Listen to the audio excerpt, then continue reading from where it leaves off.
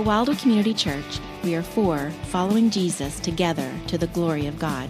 We're for the church, for the community, for the nations, and for the next generation.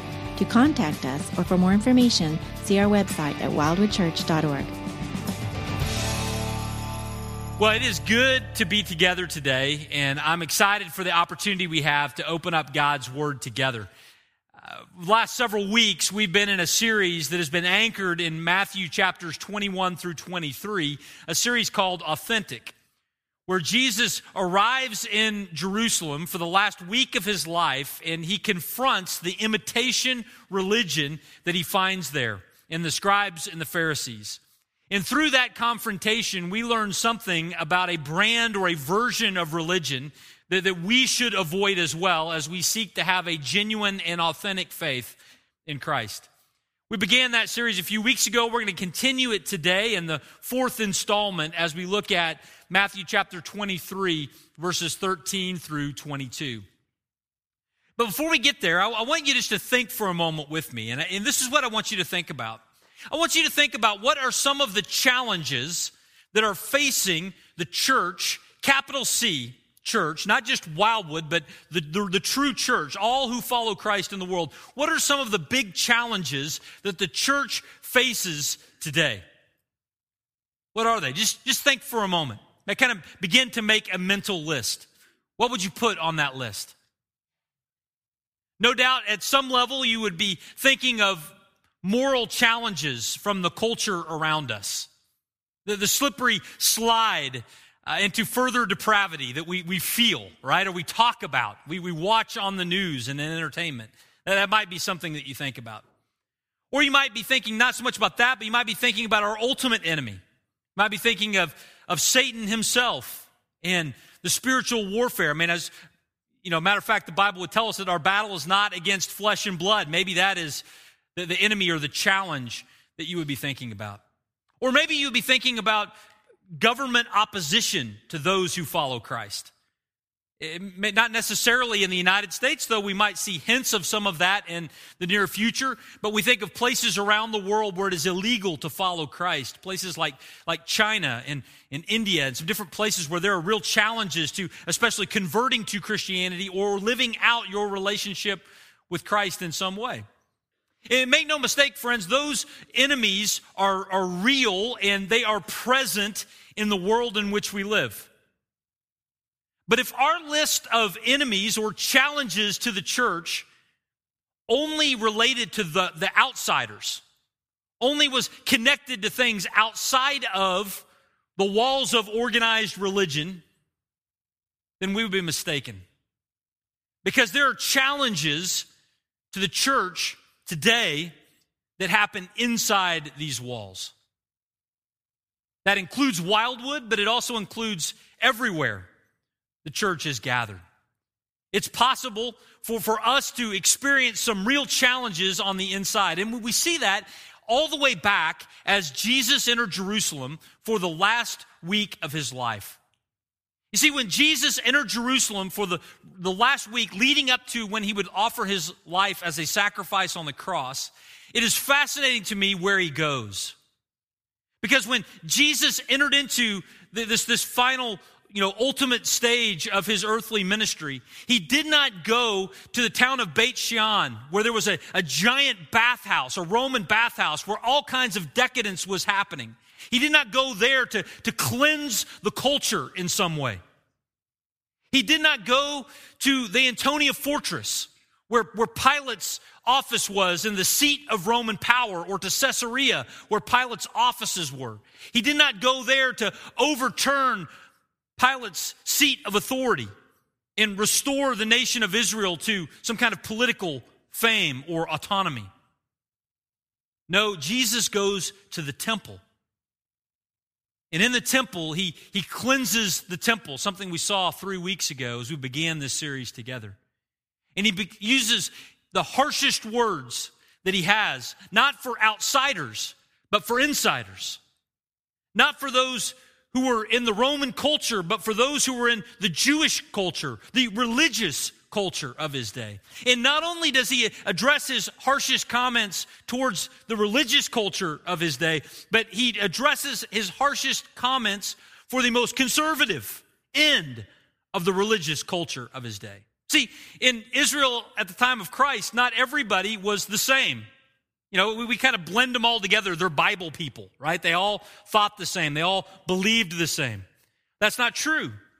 In Israel at the time of Jesus, there were a number of different parties or factions, different strands of theological belief. There were some who were more liberal, like the Sadducees, who did not even believe in the resurrection. They held to only the first 5 books of the Old Testament. They didn't believe in inerrancy. They hadn't received the canon of Scripture. There were the liberals like the Sadducees, but when Jesus shows up, he certainly addresses them, but his harshest words are not for the liberal end. His harshest words are for the conservative end, the Pharisees, the ones that held to the 39 books of the Old Testament, the ones who believed in the resurrection, the ones who embraced the reality that Messiah would one day come. Jesus addresses his strongest comments for them. John Walvoord says this about it. He says, no passage in the Bible, speaking here of Matthew 23, is more biting, more pointed, and more severe than this pronouncement of Christ upon the Pharisees. It is significant that he singled them out as opposed to the Sadducees, who were more liberal, and the Herodians, who were the politicians. The Pharisees, while attempting to honor the Word of God and manifesting an extreme form of religious observance, were actually the farthest from God.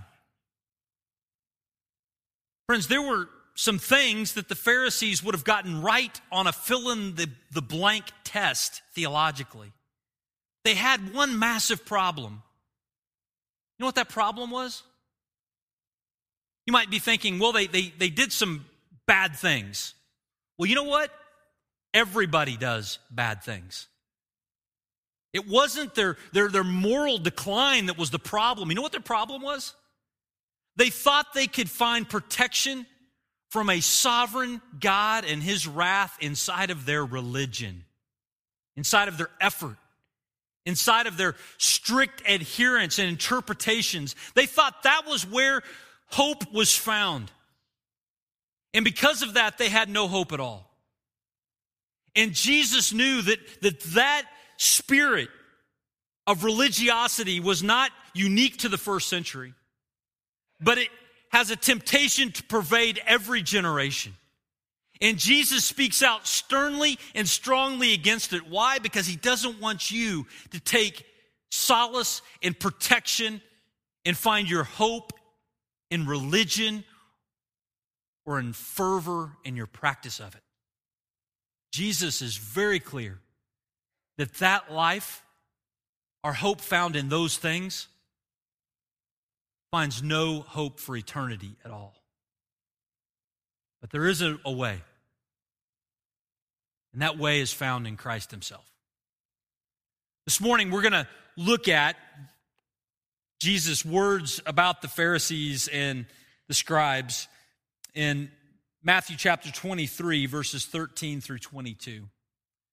This is really the beginning of a section where there are 7 woes that Jesus pronounces upon the Pharisees and the scribes. You know, it's kind of funny. We're preparing for this day, and Greg and I were talking about songs to sing in connection with this message today. And I said, well, there's 3 woes, so we need to get our whoa songs in.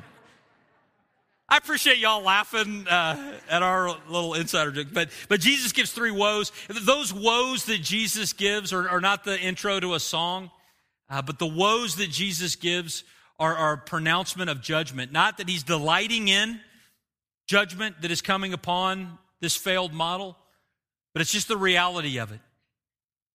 The holy and perfect Son of God looks at the state of religion in the first century and he says, woe upon this, while at the same time offering himself as the true and authentic alternative. I want to read for us these verses, and then we're going to back up and we're going to look at 3 things that we can see that Jesus says in the first 3 of these woes in Matthew 23. Jesus continues the conversation, the message that he had. We looked at last week, and he looks over the heads of of those who were in the crowd and were his disciples, and he sees on the periphery the Pharisees and the scribes, and he speaks to everyone, but making sure that they can hear, and he says, "But woe to you, scribes and Pharisees, hypocrites! For you shut the kingdom of heaven in people's faces.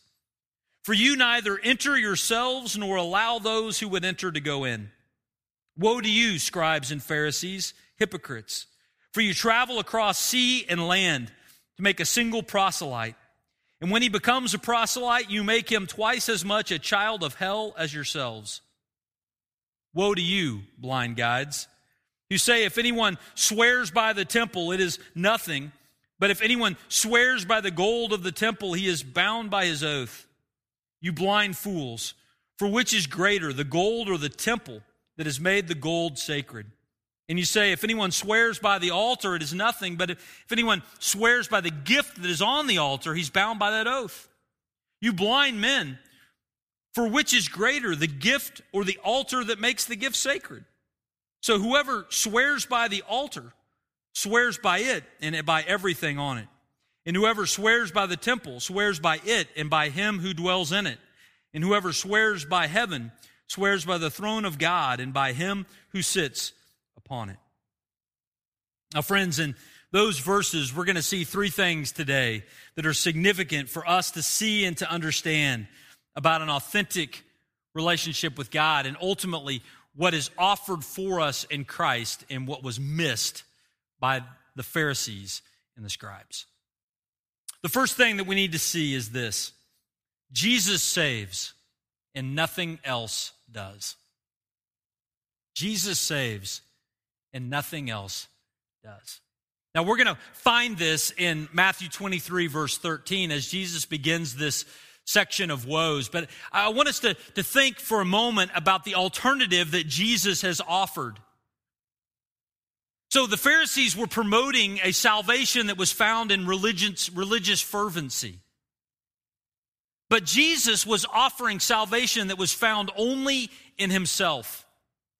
And we see this in a number of different passages in John's gospel, a gospel that was written for the express purpose of helping us understand that salvation is found in Christ.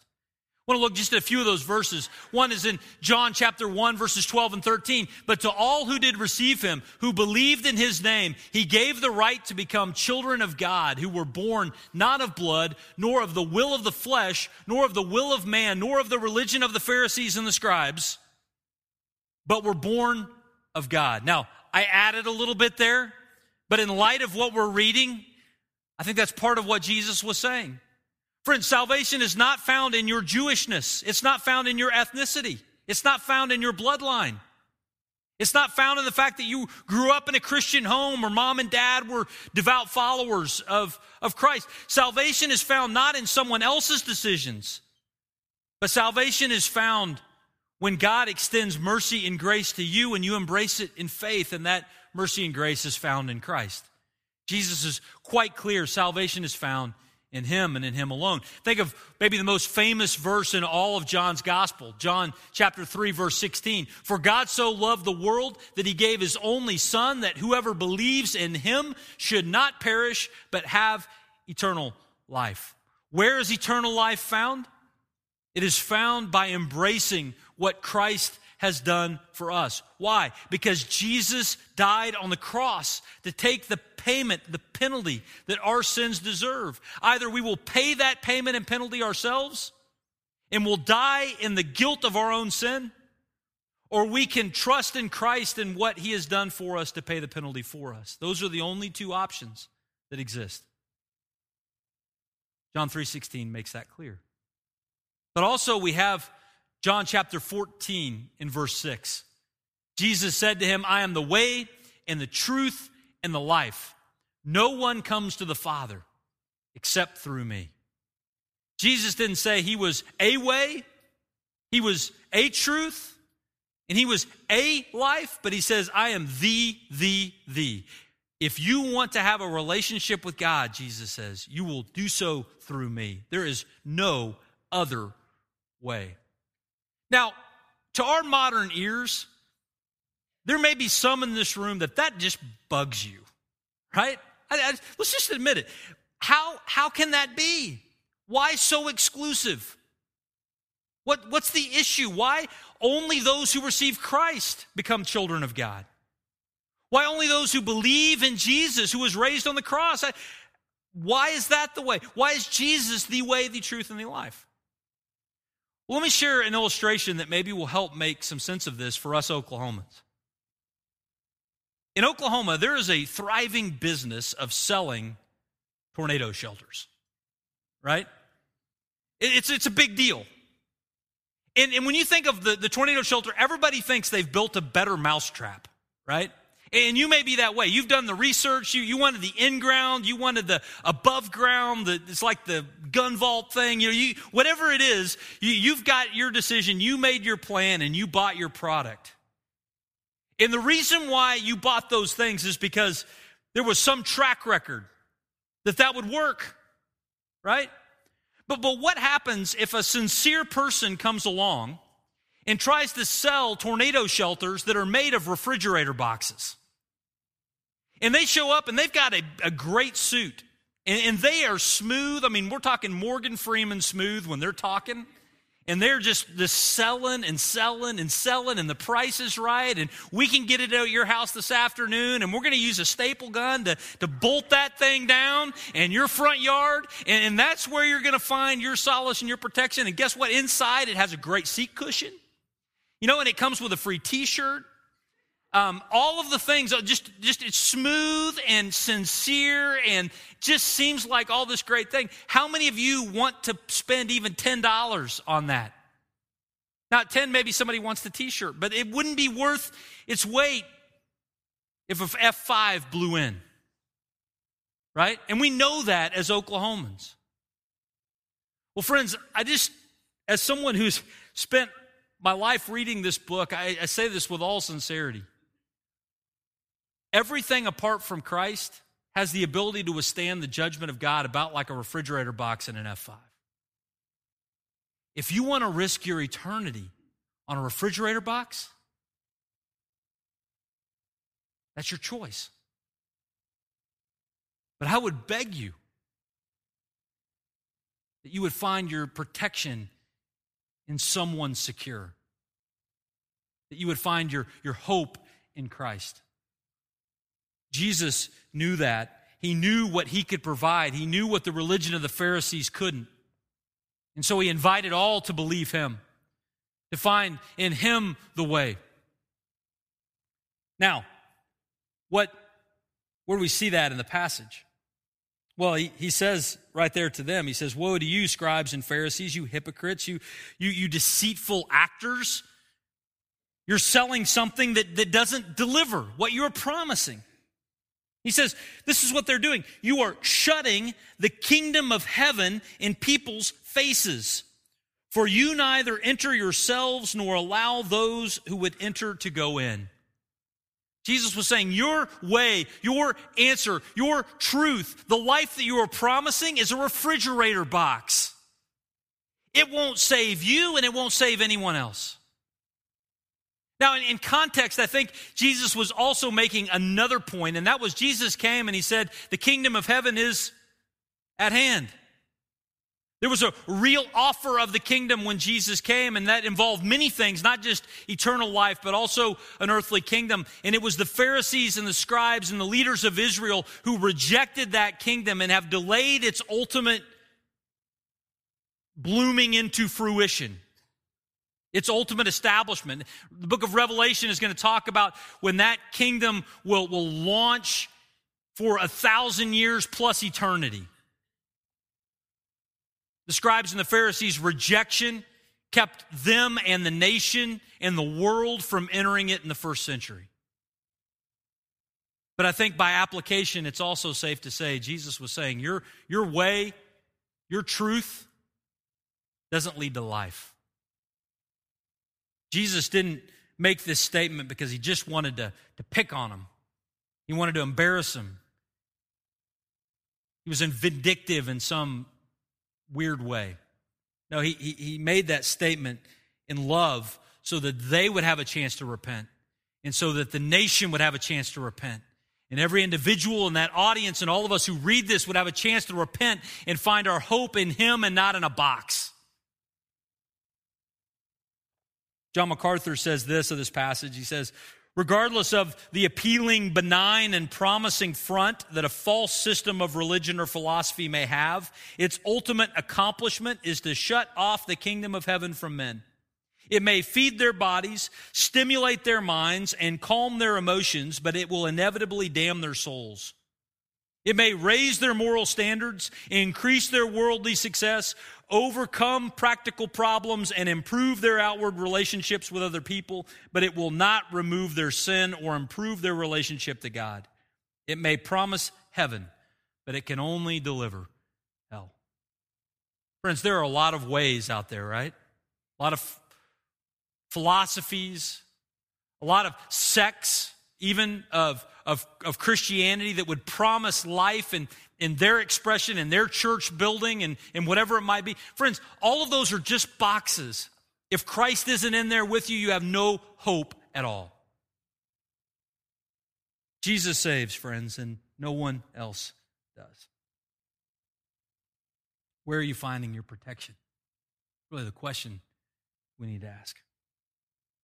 Second thing that we see, though, is that Jesus sanctifies and nothing else does. Jesus sanctifies and nothing else does. Now, when I say sanctifies, what do I mean? That's like a fancy church word, right? Sanctify means to make holy, to refine us more into the life that God has called us to live. It's a gradual process, sanctification is, in this life. As we walk with God, He is shaping us day by day by day by day. And there's none who can sanctify us except Christ. He is the one, if you allow me to say it this way, that has the ability to make us better. And by better, I don't mean give us more money or something like that. I mean to actually make us in our experience of life more holy, more righteous, more in line with what God is doing. It's not on the basis of the religion or the code of conduct promoted by some showy religion of some kind, but it's found only in Christ. Philippians chapter 1, verse 6, Paul writes in his letter there, he says, I am sure of this, that he who began a good work in you will bring it to completion at the day of Jesus Christ. There's a commitment that God has to mature us and to grow us, not through any way, but through Christ. He's so committed, he's moved in. The Spirit has come to reside within us, to develop and to grow us in our experience of Christianity. Colossians chapter 1, verses 28 down through chapter 2, verse 7 says this. It says, Him we proclaim, warning everyone and teaching everyone with all wisdom that we may present everyone mature in Christ. That's that sanctification process. For this I toil, Paul says, struggling with all his energy that he powerfully works within me. Therefore, as you have received Christ Jesus the Lord, so walk in him, rooted and built up in him and established in the faith, just as you were taught, abounding in thanksgiving. It is in Christ that we are sanctified. It is in following him, the grace that God gives and the faith that we respond with, that is how we grow in our relationship with him. But there are so many other things in this world that promise to develop and to grow us. And Paul knew that. So right after making that statement that it's in Christ that we just as we have received him, so we follow him and he matures us that way, what does he say is an enemy of that? He says, see to it that no one takes you captive by philosophy and empty deceit, according to human tradition, like the Pharisees and the scribes, according to the elemental spirits of the world, and not according to Christ. For in him the whole fullness of deity dwells bodily, and you have been fulfilled or been filled in him, who is the head of all rule and authority. It is not inappropriate, friends, for us to turn to Christ and not to some other system, because it is only Christ who has all rule and authority. It's only Christ who has the ability to fill us and to develop us and to sanctify us over time. So if we are experiencing not just our salvation, but our experience of the daily Christian life, if it is just about do's and don'ts and there is no Jesus in there, there's no power in there. The hope of the gospel propels us on even today.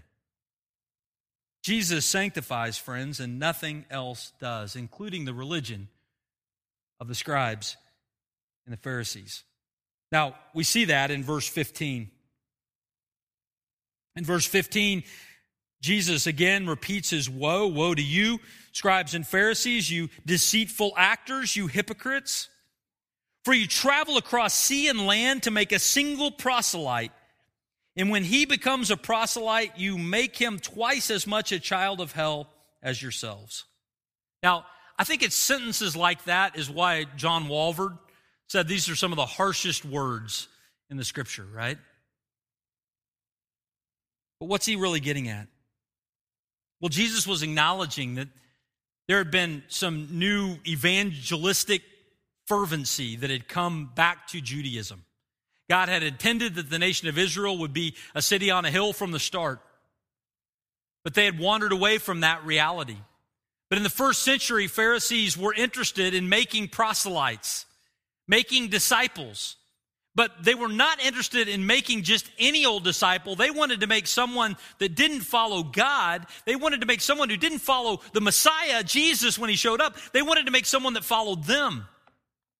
They wanted to replicate their behavior in others. And apparently they would go to great extents to lead people into their way of thinking, to indoctrinate them into their practice. In those ways, I'm sure that they believed that they were making life better for those individuals. Again, I'm not talking about money in your pocket or titles and those things, but better in the sense of that their lives would be more improved in their experience of God's best for them. I believe that they probably felt that. And yet what Jesus was saying is, people who follow you, Pharisees and scribes, life doesn't get better for them. It's worse. Second generation Pharisees are the worst. That's a quote from the original language. As if the Pharisees themselves weren't bad enough, the second generation might be worse. And here's why. A Pharisee that grew up with an understanding of God's word, they had read the Old Testament, they had read the law, but they had added onto it all the other vestiges of religion they had brought in, still had some core of truth that they had learned. But a Gentile God-fearer that became a proselyte who was brought into the faith, they may only learn the Pharisee way, and they may not have the Scripture at the core. This is part of the challenge with any partial truth today. In its initial edition, the person that promotes a belief maybe has a governor on them in some way, and that they understand the truth at least a little bit, that prevents them from just pursuing falsehood alone. But their disciples might only have the falsehood left. Jesus said, Pharisees, your behavior is not making things better for those who follow you, but it's making them worse. And not only that, but they are becoming further and further lost because they believe they have found the Savior that is not saving them at all. They believe they found the system that will make them more righteous, but it is absolutely unable to do that. Friends, at the core, I think for us, we need to ask ourselves, is our understanding of the Christian life, is it about a set of rules and regulations, or is Jesus at the center of it? Now, Jesus taught commands for us to follow and believe. I'm not saying that those things won't be a part of it. But if we believe that we can improve ourselves, just like if we believe we could save ourselves, if we believe we can sanctify ourselves through our effort, then we are sadly mistaken. There's no power in that. Jesus makes it clear that salvation is found only in Him and sanctification is found only in Him. Are we looking to something else? Or are we looking to Him to save us and to grow us? Jesus sanctifies. The third thing that we see, though, is this. Jesus supports Scripture. like no one else. Jesus supports Scripture like nobody else. Now, friends, this is true throughout Jesus' ministry. He came and lived a life and taught messages that were at odds with the life that was lived by the Pharisees and the messages that they taught. They were in different camps, so much so that the Pharisees wanted to kill him, right? Not figuratively, literally. They wanted to get rid of him. There was such difference between them.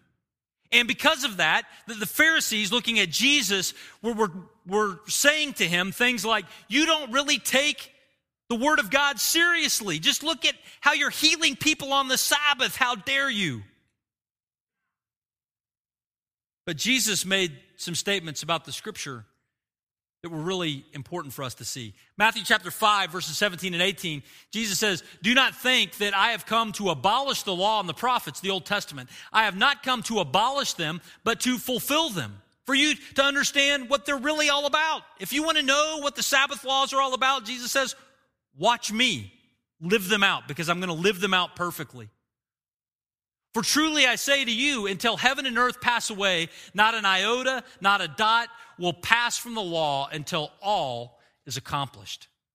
Jesus has a very unique expression of the life that is here. As I stand up to teach, friends, I want you to know that I do my absolute best to pray and to study and to stand up here and tell you what I believe this says. But here's the thing. If you sit in here long enough, I will probably say something that is wrong. You realize that? Now, how's that for confidence from the preacher? You're not here to blindly follow me. We're here to follow Jesus together. We do our best to point in this direction, but we could be wrong. But what Jesus was saying was, he was saying, guess what? I've never been wrong. In one thing I've said, Jesus says I've never said it wrong. In everything I've done, Jesus says I've never done it wrong. If you want to know what it looks like to live out God's calling, Jesus says, look at me. God didn't just give us another manual. He gave himself for us to see lived out in 3 dimensions what it looks like to live out the Scripture and to support it. And so Jesus becomes our interpretive principle. He becomes the answer to what it looks like to live out these challenging things that we read in Scripture. Now, I say all of that because that's super important when we look at what Jesus says to the Pharisees in 23, verses 16 through 22. See, in those verses, Jesus is going to describe something that the Pharisees were doing as it related to their living out of the law. See, they believed that they could do everything that the law promised. And the way that they ensured that was they came up with a number of rules to govern their behavior that made it possible for them to live out the teaching of the law and the prophets. And one of those areas had to do with telling the truth. Now, we're not to lie. We are to be truthful in what we say. But the Pharisees had come up with an elaborate system that allowed them to sometimes not say the truth, but have you think that they were saying the truth. No one in this room has ever struggled with that. By laughter, I would say that we understand what was going on. But what they were doing is they would swear by different things. And Jesus gave several examples in here. It's almost humorous when you think about it. But they would say, if anybody swears by the temple, it is nothing. So if somebody said, hey, I swear by the temple that I'm going to have pizza for lunch today. It'd be more significant than that, but I swear by the temple that I'm going to have pizza for lunch today. But because I swore by the temple and not by the gold of the temple, I was not bound to actually eat pizza for lunch. In other words, I could just deceive you in some way. Now, if I said, I swear by the gold of the temple that I'm going to eat pizza for lunch and I didn't eat pizza, then I was lying. And there were a number of different things. And Jesus gives 3 examples. And I'm guessing as he's giving these examples, if they had any self-awareness at all, they're looking at their sandals while he's saying this, right? Because it just sounds ridiculous, doesn't it?